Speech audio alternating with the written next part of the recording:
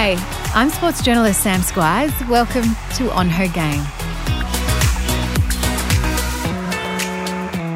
Ash Gardner is an incredibly impressive athlete and woman. She's a star of the Australian women's cricket team and the Sydney Sixers in the WBBL. Her love of cricket started in the typical Aussie way, in the backyard playing with her brother. But her rise to the top of her sport has been anything but typical. Ash is a proud Murrawarri woman and just the second Aboriginal woman to represent Australia. That came almost 60 years after the first, Faith Thomas in the 50s. Ash has become a powerful voice for her sport and her people, using her platform to educate and influence all Australians about our First Nations history and culture. Ash is determined to make sure there isn't another 60-year gap before the next Indigenous woman represents Australia. She's passionate about closing the gap more broadly and has formed her own foundation to inspire and empower the next generation, not just in sport, but education and the arts as well. But long before she was pulling on the baggy green for Australia, she was spending her childhood playing in the backyard with her older brother Aaron. I guess like a lot of Aussie kids, I was out playing sport at any opportunity, and thanks to my parents for giving me that opportunity to play the number of sports that I did. I pretty much wanted to be like Aaron. I was doing everything he was doing. I was a massive tomboy growing up, so I was playing rugby league and obviously fell into the sport cricket because of my dad as well. He still actually plays to this day, which is quite remarkable. But who does he play for? He just plays in like a local last man stands comp, but at his age, it's pretty impressive. So props to him. But yeah, I guess like a lot of Aussie kids, I just wanted to be outside and playing sport, and whether that was cricket or athletics or rugby league. We were also doing motorbike riding at the time too, which was pretty cool. Cool. Not a lot of kids were able to do that. So we had a pretty cool upbringing. And you grew up in Sydney? Whereabouts in Sydney? I grew up in Sydney, in Picnic Point in the Bankstown area. I actually lived right next door to my primary school, so it was very easy to go to school. You could wake up late and then get there right on time. Yeah, I had a great childhood and went to 2 really good schools as well. You couldn't say that you left your homework at home because they'd be like, well, just go get it. Yeah, or the dog ate it because we didn't have a dog when I was growing up either. So was it just you and your brother Aaron as the 2 kids? Yeah. How much older was he? He's 3 years older. Yeah. Okay, cool. Because I hear you talk about you being a cliche story of how you got into cricket in being in the backyard with your brother. Pretty much, yeah. We had some ferocious battles in the backyard. I still remember clear as day. One afternoon, it was a typical Sydney arvo in the summer. It was like 40 degrees and I happened to be bowling, which I was doing every single time, and Aaron ended up scoring, I think, like 150 in the backyard, and so I was out there bowling for about 2 hours at him.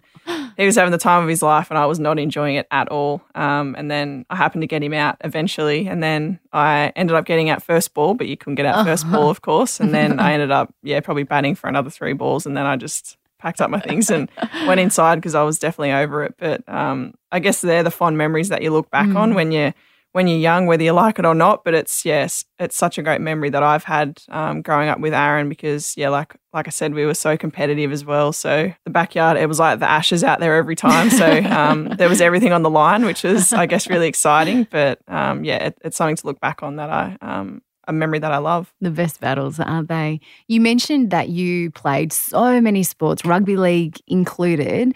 Why was it that cricket was something that you gravitated towards? Well, it kind of came back to, so I basically stopped playing most other sports apart from playing in school stuff when I was about 12 or 13, and it was athletics and cricket at the time, and it literally came back to athletics, or little athletics was on a Friday arvo, and so was rep cricket training. And I was like, well, there's probably more of a future in cricket, and it was probably, I guess, something I was better at and probably enjoyed more. So that's pretty much how I quit athletics and just focused on cricket. So pretty much from, say, 14, 15, outside of school stuff, cricket was the only sport I was playing, and I guess it allowed me to devote all my time to the one sport and to, I guess, keep progressing in that chosen sport too. So you could see a pathway when you were 14, 15 that you could play this professionally?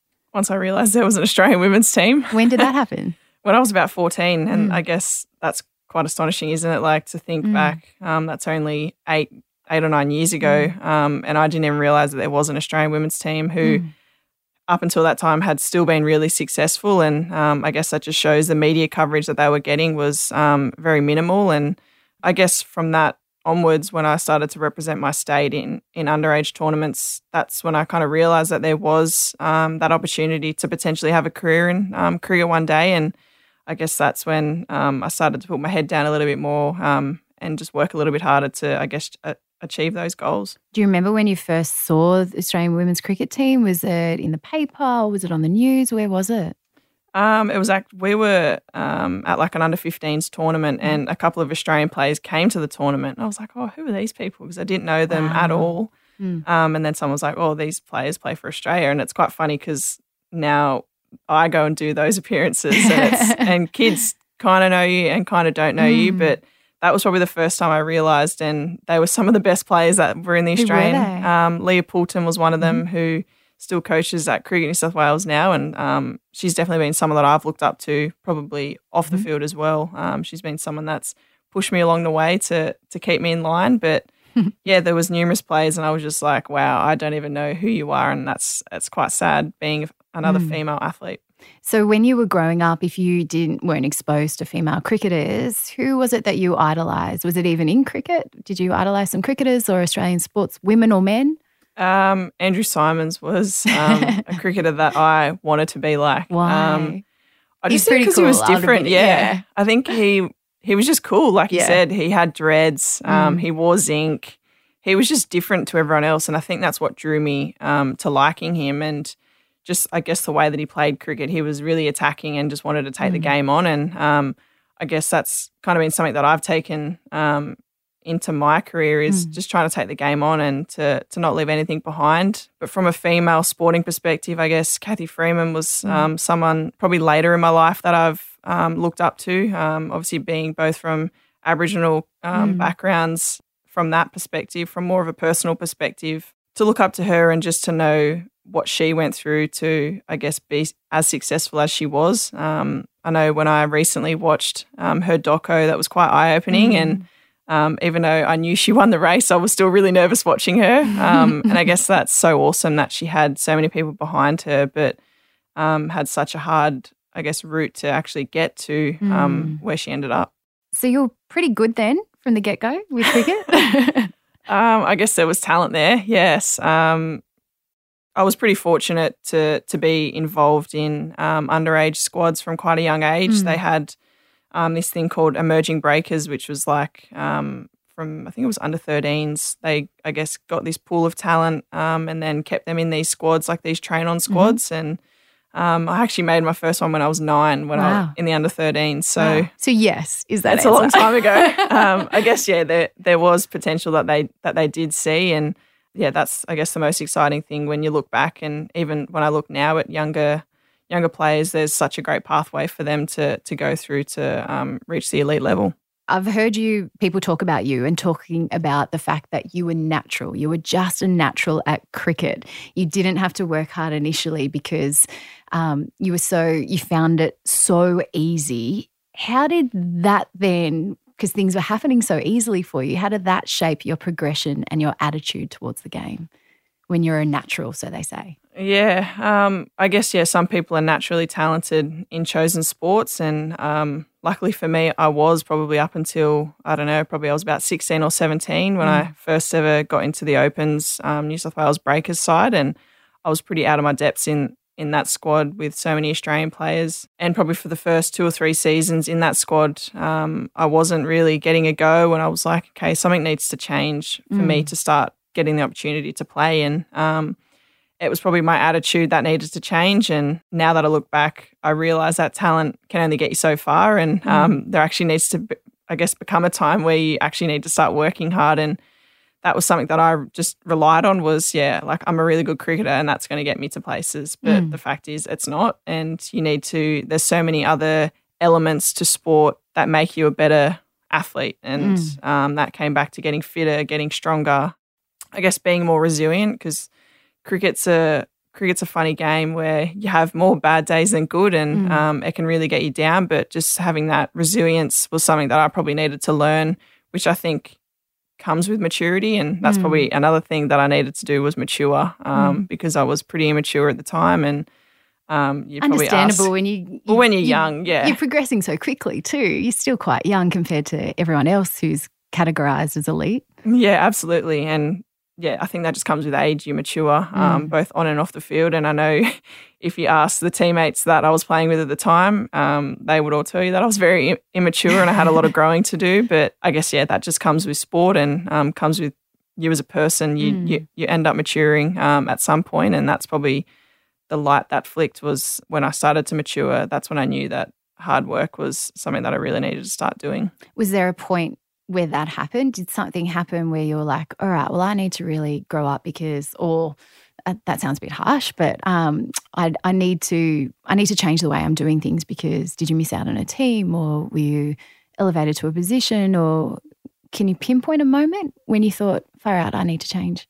It probably came, funnily enough, when I first ever made the Australian side. Getting into that team was really daunting, and it was something that obviously every kid dreams of, is to play in it or for Australia in whatever sport they choose. But when I got into that squad, I also felt really out of my depths in there too. I was like, okay, I've had a pretty good season in the WBBL, and that's obviously granted me this opportunity to play for Australia, but I just really felt like I was out of sorts in that side. I just didn't feel like I was good enough to be there, and I kind of had to realise, why don't I feel good? And it's probably just because I was still leaning on my talents and still probably not working hard enough. And I debuted when I was 20, so I was still really young to play for my country. And I guess probably, ever since then, probably more recently over the past 2 seasons, that's where I've really tried to focus on strength and running. And I guess that's kind of improved my game a little bit. It helps when you're a little bit fitter, when you can stay out there a little bit longer and concentrate for longer and just make things more consistent, because in cricket, consistency is key, and it's something very hard to do because you look at some of the world's best players and they're still quite inconsistent at times. And I guess that's the wave you have to ride when you play cricket, is there's a lot of ebbs and flows, but the good days keep you in and the bad days can bring you down, but you just got to think of the good times and just try and reflect back on that. Well, take me back to your debut. You told us how you felt at the time and, finding it overwhelming and daunting. How did it pan out for you? My T20 debut for Australia was a day to remember, but also to forget. It was quite a whirlwind day. I remember the days leading up to it. The coach, Matthew Mott, said to me, "You'll be batting 3." And I was like, oh, okay. All right, my first ever game for Australia and I'm batting 3. Wow. Yeah. This is going to be interesting. And I don't know, I think he just wanted to keep things as natural as possible. I was batting 3 for the Sydney Sixers, which is, I guess, what earned me my spot in the Australian side. And I was just way too nervous, and you could tell I ended up getting run out for a duck. I was just way out of my league, and I just was like, wow, okay, this is the Australian level. The international level is such a big step up from state cricket, and it's not something you realise until you're there. And then luckily my ODI debut, which was in the same series, was a little bit better, and I got off to a bit better start. So they're definitely memories that I look back on fondly, but also, wish I could have debuted a little bit better. How did it pan out after that? Because you said that was a bit of a wake-up call, so to speak. So, how did you go after that? I don't know, to be honest. It's like all of it kind of blows into one with the cricket season because there's so much cricket going on, but I think my cricket holistically has been pretty inconsistent, and it's so frustrating because you obviously want to keep your spot in that Australian team, and because it's been so successful, it's such a hard team to stay in. And I guess that's the great thing about it is there's so many great players around me that are in that side, and it's a team that I love playing for, but I guess your spot's never cemented unless you keep performing. So that's something that, I don't know, probably over the past 2 years is where I've lacked a little bit. And I know talking to coaches and stuff, I know kind of where I'm going wrong, or not so much wrong to highlight the negatives, but what I can work on. And I guess, I've tried to do that as best as possible, but sometimes it just doesn't work out. And cricket's a funny game. Things can change very quickly. You can have a really good day and then follow it with a really bad day. So, it just comes back to being resilient and just trying to stay more consistent, I guess. You were the second female Indigenous player to represent Australia in cricket. But that came some 60 years after Faith Thomas, who is the female sporting pioneer for Australian sport, since she played 60-something years, so much time. Did you feel that pressure of having that label or that pressure on you at the time? Did that add to your debut?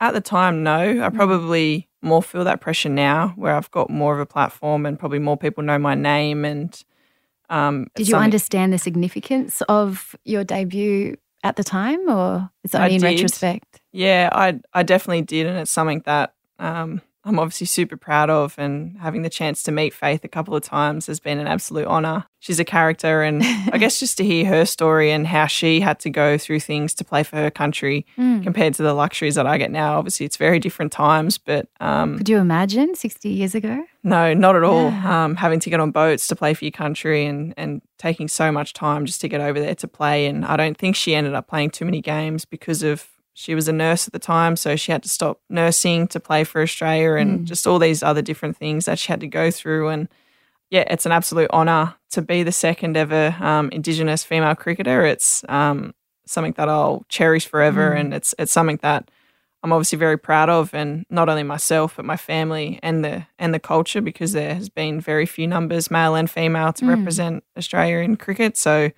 yeah, it's something I'm certainly proud of. Let's talk about that. Why? Why have there been so few Indigenous players to represent Australia?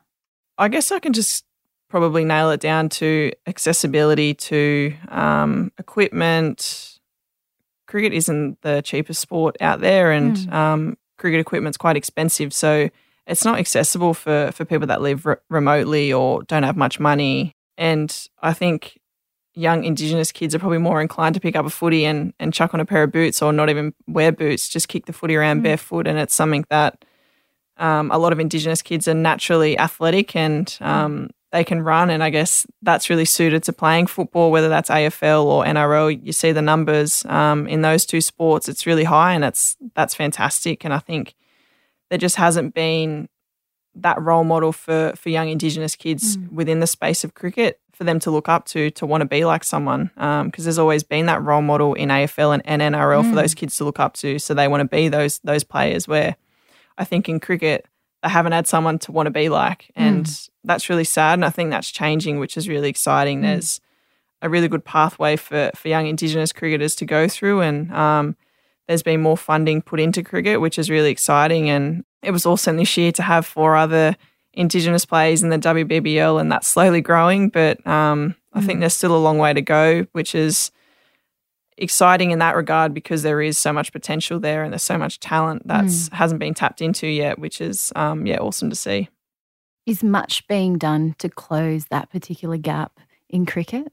Yes and no. I feel there probably could be more funding put into it. I know it's an area that Cricket Australia are wanting to improve. I know they're trying to do things from a cultural perspective and from a racial perspective to, I guess, eliminate that stuff and to really make those messages really positive ones. But from a perspective of them playing more cricket, or there being more Indigenous cricketers playing, I just think the funding is the main thing, because a lot of people can't afford to drive their kids to the city to play or to buy their kids equipment. And if that funding was able to happen in, I guess, high populated Aboriginal communities within Australia, to get those people the equipment and access to those things, that's probably when we'll start to see numbers increase. They are increasing slowly, which is a great thing. And I know Cricket Australia is trying to do their best, but it's quite a hard thing to get across sometimes when people just don't want to do it, or those people aren't interested in playing cricket. So each to their own, and I know one day hopefully that there'll be plenty more people playing at an elite level. You talked about the impact that having Indigenous role models playing the game at an elite level can have on the grassroots and those little girls and boys who love cricket, but if they can't see themselves at that elite level, then that makes an impact on whether they continue in the game. You now have a platform and a profile in what you're doing. You are the role model for a lot of little girls and Indigenous little girls out there. You're the goal. You're the ideal for them. How does that responsibility sit with you? I guess it's something that I don't think of, but it's always at the back of your head that you are a role model, and playing sport at an elite level, it kind of happens naturally. And whether you know it or not, there's always probably going to be one kid that looks up to you. And I guess it's a privilege. Like it's awesome to see young kids coming up to you, or like, you're my favorite player, or etc. And like, that's quite heartwarming. Like it's I know as a kid, something that I never thought I would be was a role model. And I think it's really important for myself and for other Indigenous cricketers to be positive role models, and to always be putting out those positive messages, and always be seen doing the right thing, both on and off the field, because you want to have a positive impact on those kids. And that's something that I always try to say to them, or to other players, just to do your best and just to enjoy it. Because if young kids are seeing you enjoying your sport and you're smiling and stuff like that, that's going to rub off on them, and they're going to be like, oh, like she always looks happy, or he always looks happy, and he looks like he's really enjoying the sport. And generally when you are enjoying it and you're happy, that's when you're playing your best. And I feel like when you're in form and when you're playing really good cricket, that's when people are more drawn to interact with you, or to want to follow you, because you're a good cricketer or you're a good sports person. So I think the better athlete you are, that naturally draws people into you as well. And that's something that obviously I try and do, is try and be the best cricketer that I can. And some days it works and some days it doesn't, because that's sport. But outside of that, just trying to be a really positive role model for those kids to look up to. Can you tell us more about growing up and your Indigenous heritage? And in particular, what was your relationship like with your culture and your heritage when you were growing up? Well, from a young age, Mum told Aaron and I that we had Aboriginal background, and it was something that she was really proud of to tell us. But in saying that, unfortunately, my mum was disconnected from her culture. She was brought up in a foster home. Her parents, or her mum, died 5 days after she was born. So she was basically taken straight out of her culture and brought up in a white family. So it was quite challenging for her. And I guess growing up for me, I only knew as much as what she did, or as much as she would tell me. So it's been a learning journey thus far, and there's still so much to learn. And I guess that's so exciting. And I know it's something probably over the past 12 months, that's something that I've really tried to delve into, and I really want to learn more for myself, but also to be able to educate other people. Because I think that's the most important thing within Australia, is we need to educate people on the First Nations. And I think people forget that. And sometimes people say things that they probably don't mean, and there's no malice behind it, but it can actually have an effect on those people. And I think that just comes back to a lack of education. And I know from a cricketing point of view, it's something that Cricket Australia has really tried to do, is educate their players. And I know more recently, when I was on the New Zealand tour, we, as a leadership group, they came to me and basically said, look, we want to learn more about your culture and more about your people. And I was like, great, like this is so exciting, and this is something that I really want to be involved in. And I set up our first type of educational session with one of my aunties, Auntie Doris, who has a wealth of knowledge. Like she knows so many things, and it was awesome to just jump on that Zoom call and just listen to her, I guess, tell her story and from her perspective of how she grew up and how things have changed and how things haven't changed as well. And it was just awesome to have that personal connection to her telling those stories. And I know a lot of the girls learn a lot, and the staff members, and so did I. And I guess that's the most exciting thing, is it creates a conversation, and that's what we want out of it, is for people to be talking about it in a positive manner, and just to ask questions, because I think that's what people get most nervous about, is if they ask a question wrong, or if they hurt someone asking the question. But if it's genuinely not racist, or you don't think it's a racist question, like ask it, because that's how you're going to learn. And that's the most exciting thing, is people are willing to learn. And yeah, hopefully while I'm learning, I can also then educate people as well. You also, on top of that Zoom call with Auntie Doris, also invited an Indigenous elder to come to your team. You threw boomerangs. You spoke to the squad as well. Can you tell me about that experience? Yeah, that was a few years ago for the New South Wales Breakers. Joe Broadbent, who was the head coach at the time, said to me, I would love to do a culture session. Can you try and organise something? I said, okay, I'll go back to my mum and ask what ideas she thought. And she said, why don't you do boomerang throwing? Like, it's something that is kind of related to what you do in cricket. You throw the ball. It's obviously very different. And we had an elder come out and he obviously taught us the way properly to throw it. And it was just to see how much fun the girls were having doing something that was so personal to me was like really special and something that I'll always remember. And everyone still talks about it now. Like, do you remember that session that we did? And I'm like, it was so much fun, wasn't it? Like, mind you, it was pretty dangerous. Yeah. Like there was, I don't know whose idea it was, but at one point there was about 13 players and we all threw them at the one time and we're all ducking and there was Lisa Healy? Well, probably was her.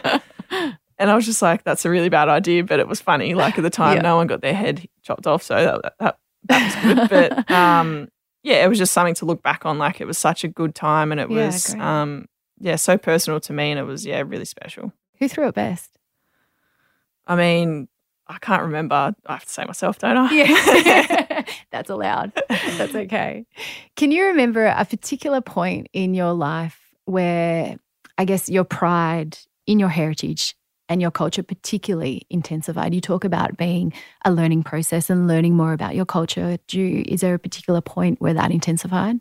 I guess, from a cricketing perspective, we were lucky enough in the Tri-Series early last year. We wore an Indigenous strip for the Australian team, and that was the first ever time a national Australian team had worn that, and it was absolute honour to be able to wear that. It was, really special. And I think another time we've been doing barefoot circles for cricket, so it's a obviously cricket-centric way for us to get grounded and to get connected to the ground that we're on and to pay our respects to that land and to have someone either acknowledge the country that we're on or to, it's just something that has been so special for us to be able to do as cricketers. And it's also something that people have really enjoyed as well because they're paying their respects to the people that were there first.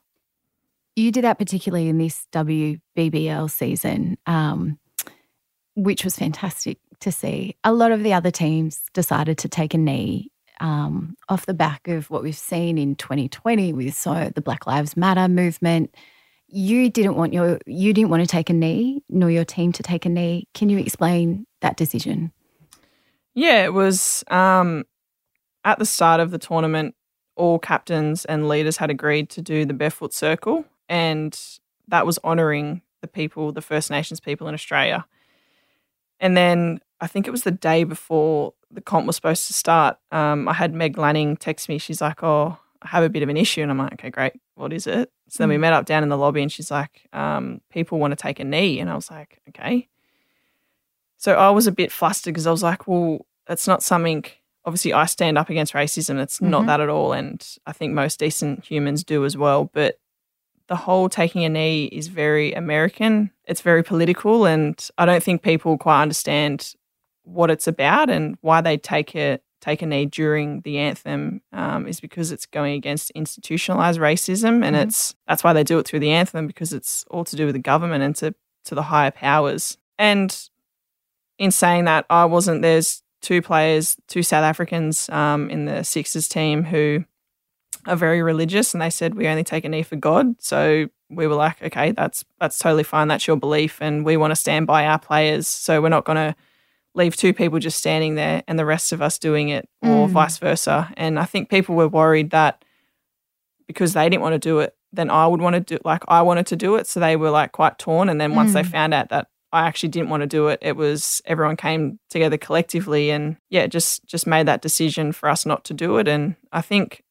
I don't know, at the time talking to my mates within other sides who were doing it, I don't know, it almost seemed sometimes a little bit forced, and those players felt a little bit uncomfortable doing it because they didn't know why they were doing it. They were just there to support their teammates who wanted to do it, which I guess is a bit sad in some regards because they're playing in a domestic league here in Australia. They're acknowledging doing the barefoot circle, they're acknowledging the First Nations people here, but also felt like they had to do that too. But it's interesting because obviously people have very different opinions on this stuff. But I guess my thinking came back to with extensive conversations with people, especially my mum, and it was just, I don't know, it kind of came back to, okay, so you're going to take a knee, but are you going to go down to do a protest for Black Lives Matter? And I guess at the time I was like, this is quite tokenistic for you people to be doing that because like you might have put a black tile on your Instagram, but like, are you going to do anything about it? Like, are you going to donate to a Black Lives Matter GoFundMe page or whatever it is? I think that's the thing that frustrated me the most was, you're going to take a knee, but like, what else are you doing? Like, how else are you helping the cause? I don't know. That's just what frustrated. Or symbolism in a way rather than a practical response. Exactly right. And I think that's what we made sure about doing the Barefoot Circle around the whole Black Lives Matter thing was that wasn't tokenistic and that we were actually agreeing to do this most games. I think it was from NAIDOC week onwards, we did it throughout NAIDOC week, every single game we played. And for the Australian team, we've made an agreement as players that we will do it every single at the first game of every single tour. And that's an agreement that we've made, and we can publicly say that, and we're happy to say that it's not tokenistic and it's something that we've agreed on because it's the right thing to do, and it's we're there to support the culture, and we want to be seen sending those positive messages out to those people. At the start of 2021, the Prime Minister announced that there would be a word change in the anthem. Very divided opinions on that. Where do you stand on that word change? Oh, I don't know, to be honest. Like, I don't want to comment on it and just, make something out of it that probably doesn't need to be. I've seen so many, I follow quite a few, whether it's Aboriginal people or organisations on social media, and a lot of people are very divided on it. Some people are happy about it, that there is a change, but they're not happy about the rest of the song. Like, there's a lot of the song that doesn't relate to Aboriginal people who were here first. Like, it's a very white song.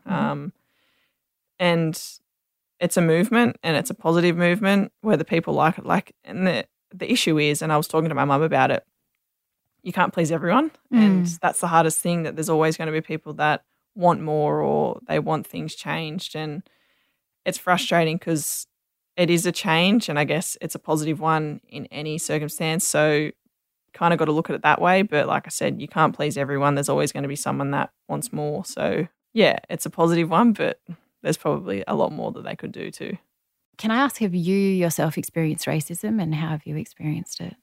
Probably through school. That's probably when I copped a lot of it, was just like, oh, you're getting freebies, or it's because you're Aboriginal, and just stuff like that where kids like just don't understand. And it's frustrating. Or like just comments like, oh, how much Aboriginal are you? Like, how much percentage are you? And it's so frustrating because people still ask me to this day, oh, how much are you? I'm like, really? I'm Aboriginal. Like, if you're English, I don't say how much percent English are you? Like, you're just English.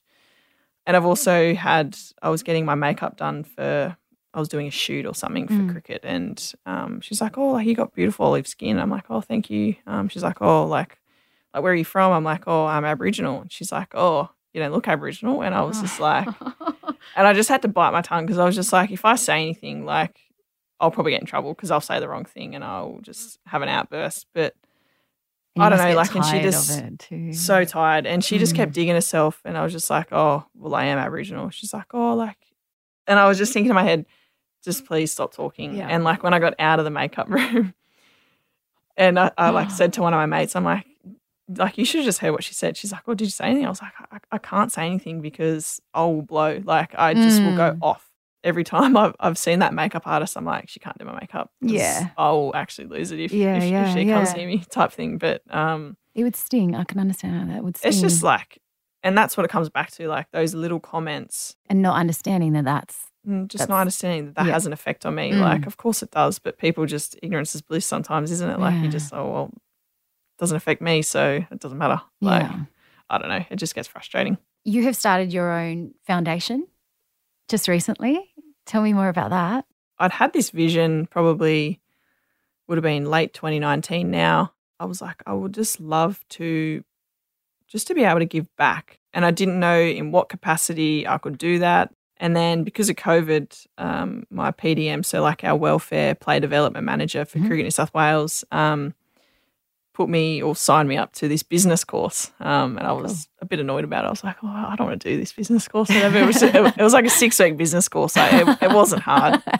And one of the questions was around, have you ever thought about starting your own business? And I was like to her, like, I haven't thought about starting my own business, but I've thought about starting my own foundation. Yeah, She's like, great. well, why haven't you? And I was like, because I don't know anyone that's done it before. Like, I've had no one to help me with it. And she's like, okay, great. Like, this is fantastic. So she helped me. And then we ended up sitting down with one of her friends who had successful businesses, and we just worked out the wording around things and I guess the values that align with me and what the values I want to align with the foundation for one day employing people and them aligning with those too. It's called Ashley Gardner Foundation. Great title. Because I didn't know anything else to call it. It's a great title. That was the easiest thing. And it's basically there to empower the Aboriginal community. And that's through sport, the arts, and education. So not just cricket. Not just cricket, because education is the most important. Like, obviously I'm in the privileged position I am because of cricket, but I wish I paid more attention at school. Yeah. So making sure that that's something that's really important for those kids. And basically what the foundation will be doing is when we start up, hopefully 2022, we'll be going to regional areas in New South Wales, to schools, and providing a breakfast club, because I think the most important thing for kids is to have a healthy lifestyle and to be given the opportunity to healthy food. And we're going to be going to areas that have really high population of Aboriginal kids to hopefully have a bigger impact in that regard. And some of those kids come from not nice households and things like that. And I want to be give those kids opportunities for a positive outlook at school and make them understand that school is a safe space and school's somewhere you want to be, and actually really encourage them to go to school and to get a really good education. So the idea is to bookend the week, Monday and Friday, to hopefully get them to go to school Tuesday, Wednesday, Thursday. And it's basically because the rates of Aboriginal kids finishing school or high school is very low. So we thought we should try and, I guess, target primary school kids for them to have that positive outlook, for them to want to go to high school. So that's basically the aim, is to give them that breakfast, to give them a healthy start to the day, and just to make sure that their bellies are full, because kids don't pay attention in class if they're hungry, because they're not concentrating. But also give them the opportunity to put snacks in their bag or to make a sandwich before school in case they don't have recess or lunch. So making sure that they're full throughout the day and have food throughout the day. And then relating it back to sport and art, which is what I took up through COVID as well. Yeah. We're going to be providing like a sporting equipment or sporting kit full of all different types of equipment for those kids to have at their school, and then giving them about 45 minutes before school starts to have free time and to have free play and unstructured, because I feel young kids are always told what to do at school, like you're doing this sport today, so that's what you're doing. Where giving them unstructured time, that's when they'll be having the most fun, is they can literally run amok for 40 minutes and then come back and pack up and do that kind of stuff. But also making sure that I'm tailoring it for creative kids because not every kid's sporty, everyone knows that. And so giving them the opportunity to paint or to draw or to colour in, whatever that is. And then so relating that back to the arts. And obviously the education piece, it's getting the kids to school. And that will hopefully then lead into them paying attention in class and actually, getting educated. Kudos to you, Ash. I saw on your Instagram as well that you met up with Adam Goodes just when you were setting up your foundation. He must have been an inspiration, or what was that meeting all about? Yeah, that was awesome. It's something that I'll always cherish. He was obviously someone that I looked up to from a sporting perspective. He obviously copped a lot of backlash through the back end of his career, which is really sad, because he was probably one of the best AFL players that we've ever seen here in Australia. So for him to go through that stuff and then to still want to give back is pretty inspirational. And we met up and I was so nervous to meet him. Really? I didn't know what to say. I just was like this nervous bloody ball of energy. Like I just didn't know what to do. And he has an aura, doesn't he? Around he does, him. And he's so softly spoken and just so precise in the way. Yeah, he absolutely has this presence about him. And we were just talking all things about foundations, sport, life, whatever kind of came up that was on topic, but he just said to be really good at cricket and then focus on the other things, because when I'm really good at cricket, that's when I'll be performing, that's when my name will get out there, and that's when those things will come along as well. So he said, don't forget about your sport, because that's the first thing. He obviously started the foundation with Mickey O'Loughlin after he'd finished, where I'm doing it while I'm still playing. So there's a bit more on my plate, but I guess that's what keeps me grounded as well, is there's so many other things to life than cricket. So I have that foundation to fall back on and to think about that stuff rather than getting all caught up in my sport. I want to talk to you just quickly about your concussions and the issues that you've had with concussions. You've suffered quite a few in your career. Is that something that concerns you moving forward at all? Yes and no. Like, it's something, I don't know, like people probably don't put concussion and cricket together, or they're like, oh, you wear a helmet, like you should be fine. And it's so frustrating because it's like, it is avoidable in most circumstances, but like my most recent one through the Big Bash, my head didn't even hit the ground. I dived. I was running pretty quickly and I like dived at a pretty decent pace, and like just the neck jar that I threw my head back gave me concussion. And it's so frustrating because like I've been hit in the head quite a few times. I think that was like my 8th concussion or 7th concussion. So there's been a few, and I guess it's always something in cricket, you know, that they're going to bowl short, they're going to bowl bounces, and it's a part of the game. And just because I've had concussion history doesn't mean they're not allowed to do it. Like it's a part of the game, and if that was to change, I wouldn't want to play because it just takes away from that. I don't know. Like I saw a neurologist. It would have been probably 2 years ago now. I was 21 at the time, and she basically said to me, like, you need to consider whether you want to keep playing. And I was like,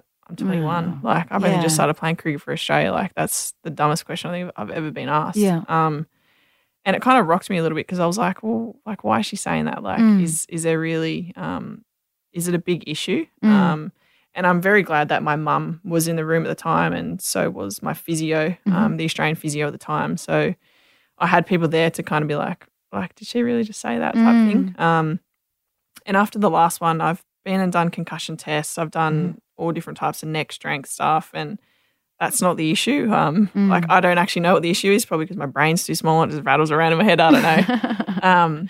But I don't know. Like, it's something that is there, and it's cricket. People get hit in the head, and is there enough research into concussions in cricket? They've done a lot of research into it. I don't know whether it's the helmets we wear because they're quite hollow, like your head's always going to rattle, and it's almost like the shock of, because it's quite loud when the ball does hit your helmet, and that probably shocks you a little bit as well, and probably over-exaggerates things a little bit, but it's quite a weird feeling. Like, I can understand, like, rugby league players are more conditioned to their neck being thrown around and their head being thrown around and their head hitting the ground, where we don't get conditioned for that. We play a non-contact sport. So when 120k ball's coming at your head and it hits you, like, it's a little bit scary. But there has been a lot of research. Obviously, we wear the stem guards. Not every player does, but I obviously have to wear them. So things like that are happening. But like, I don't really know how these things can change. Like, we've seen Will Pukovski, who actually made his debut today for Australia, which is so awesome to see. But I think that was his 9th concussion, and he had to take a lot of time out from the sport because, not physically, but mentally, like, it almost has a scar on you, because I remember, might have been after like the 4th one that I had, I didn't want to go back into the nets and face fast bowling again because I was just worried that they were going to bowl bounces at me, and I was too scared to go in there. And it's that mental barrier that you got to overcome to want to do those things again and to actually love the game again, because I didn't want to be playing cricket. I was like, oh, like what if it happens again? Like, I could be out for months. So it's something that you've always got to, I guess, keep in the back of your mind, but it's also something that can spur you on for it not to happen and to play those shots really positively and stuff like that. So whether it's always there, but you got to try and not keep it at the front of your mind, just keep it at the back, knowing that there's a potential that it can happen again. Do you worry about long-term impacts of concussions from what you've been told? I guess so. I don't know. It's hard because there's obviously so many differing opinions. I have so many physios that have said stuff. I've had doctors. And I think from a personal perspective, that's what they're worried about, is they don't want it to have a lasting impact later in my life. And because I'm only so young and I've had so many, I guess it's something that they do worry about if I was to have more in the future, which, touch wood, hopefully I don't, but it's almost inevitable. Like, people are going to bowl short. I'm going to dive on the boundary. I'm going to be fielding. Like, I can get hit in the head. Like, you're going to put your body on the line. These things, like these things happen, and I'll do my best to avoid them. But sometimes, like, things happen and you can't control them. So, yeah, it's obviously something that probably after I finish cricket, I probably need to have a pretty good look at. But for now, it's something that I'm not really going to think about too much. That you just manage as it comes up. Try and do my best. It's hard to believe. It's almost been a year since March 8, 2020, and that World Cup win. Does it still give you goosebumps? Absolutely. I think it's going to be a day that I'll remember for the rest of my life.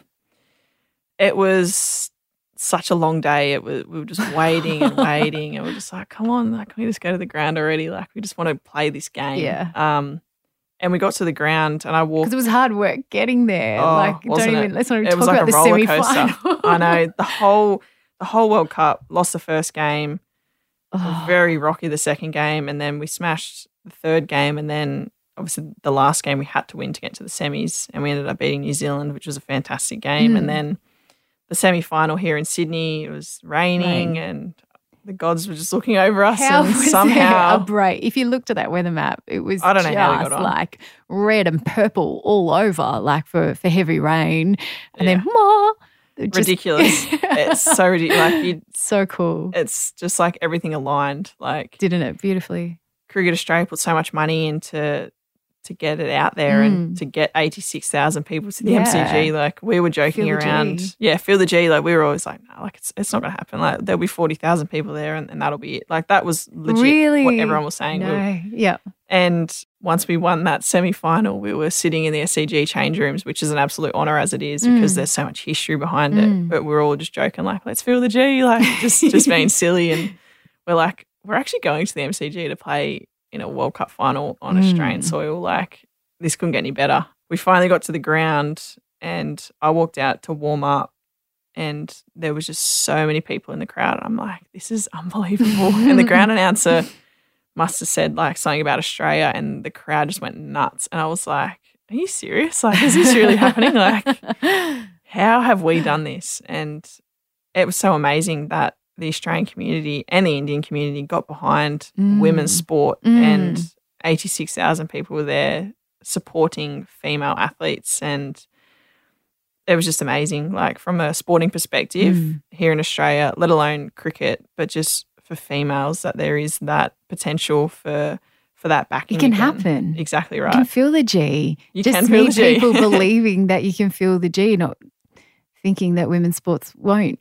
Exactly. Draw a crowd. Like, there's women's, it's quite amazing. Like, women's sport really isn't that different to men's sport. Like, you think about cricket, we still make big scores. We still hit sixes, still hit fours. Like, you're still doing these amazing things. They're still taking fantastic catches. Like, there's nothing that the men are doing that we aren't. Like, yes, we don't bowl as fast or hit the ball as far, but we're still doing those things. So, like, it's amazing that after that World Cup, how much bigger it's gotten, and it's so exciting.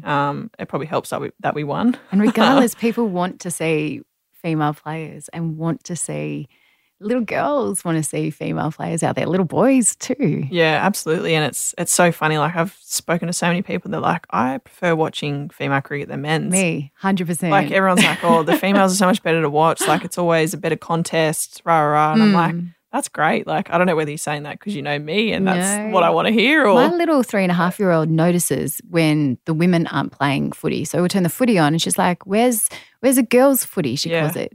Or we put on the cricket and she's like, the girls playing? And I think it's such a beautiful thing. Like, she notices, but she's now being exposed to both. So that has a big – and she just wants to watch the girls. She doesn't care about the boys. She wants to watch the girls. It's awesome. Like, when you go to the ground, girls and boys coming up to you and, like, just being so excited to be there and just loving that they're at the cricket. And, like, that's the best thing. I think young boys now don't care that it's girls or boys. No. It's just sport, and that's the best thing. That they've got idols that are females as well. And I don't think 10, 15 years ago, any young boy growing up would have had a female as an idol. They would be like, No. no, like I have to follow the boys. But they don't see gender. So you can imagine 10 to 15 years now, if they're not seeing gender for their elite idols now, can you imagine in 10, 15 years what it'll be like in society Yeah, when you have these amazing. little boys? Katy Perry, were you up there dancing?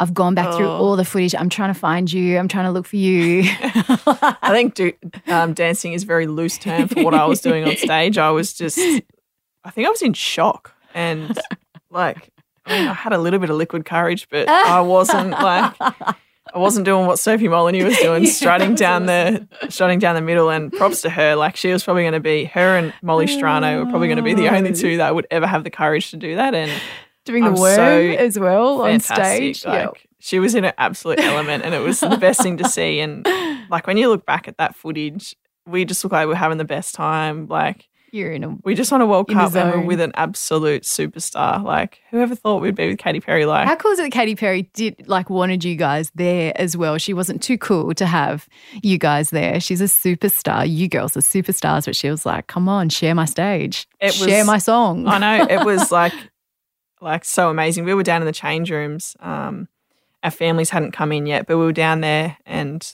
the security guard came in. He's like, oh, there's like a possibility that you could go on stage. And we're like, all right, like we're going.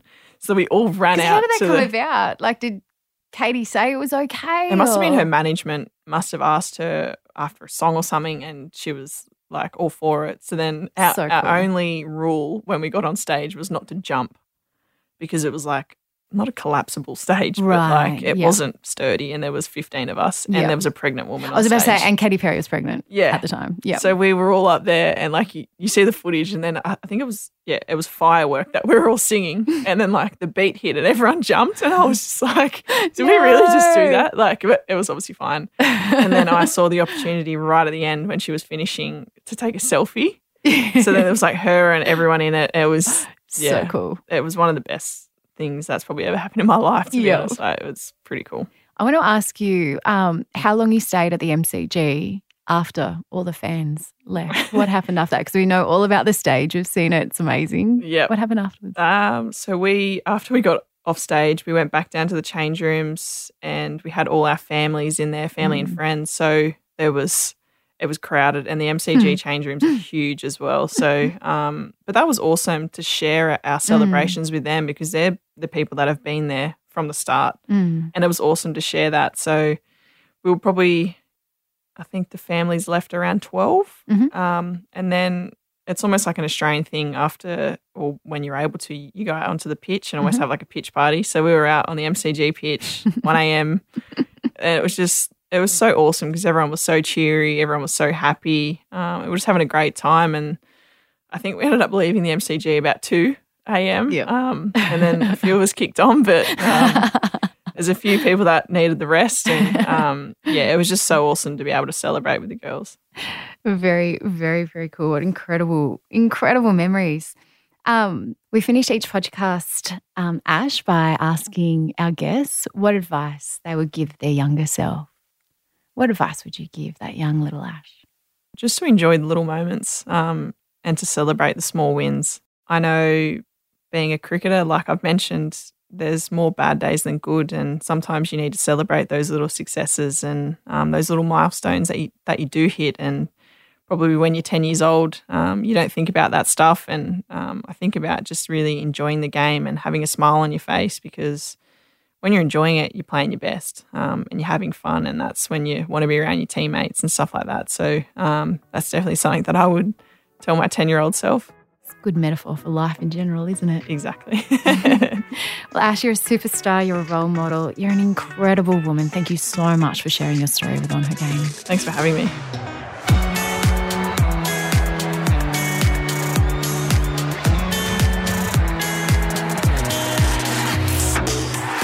On Her Game was presented by me, Sam Squires, producer Lindsay Green, audio producer Darcy Thompson, executive producer Jennifer Goggin.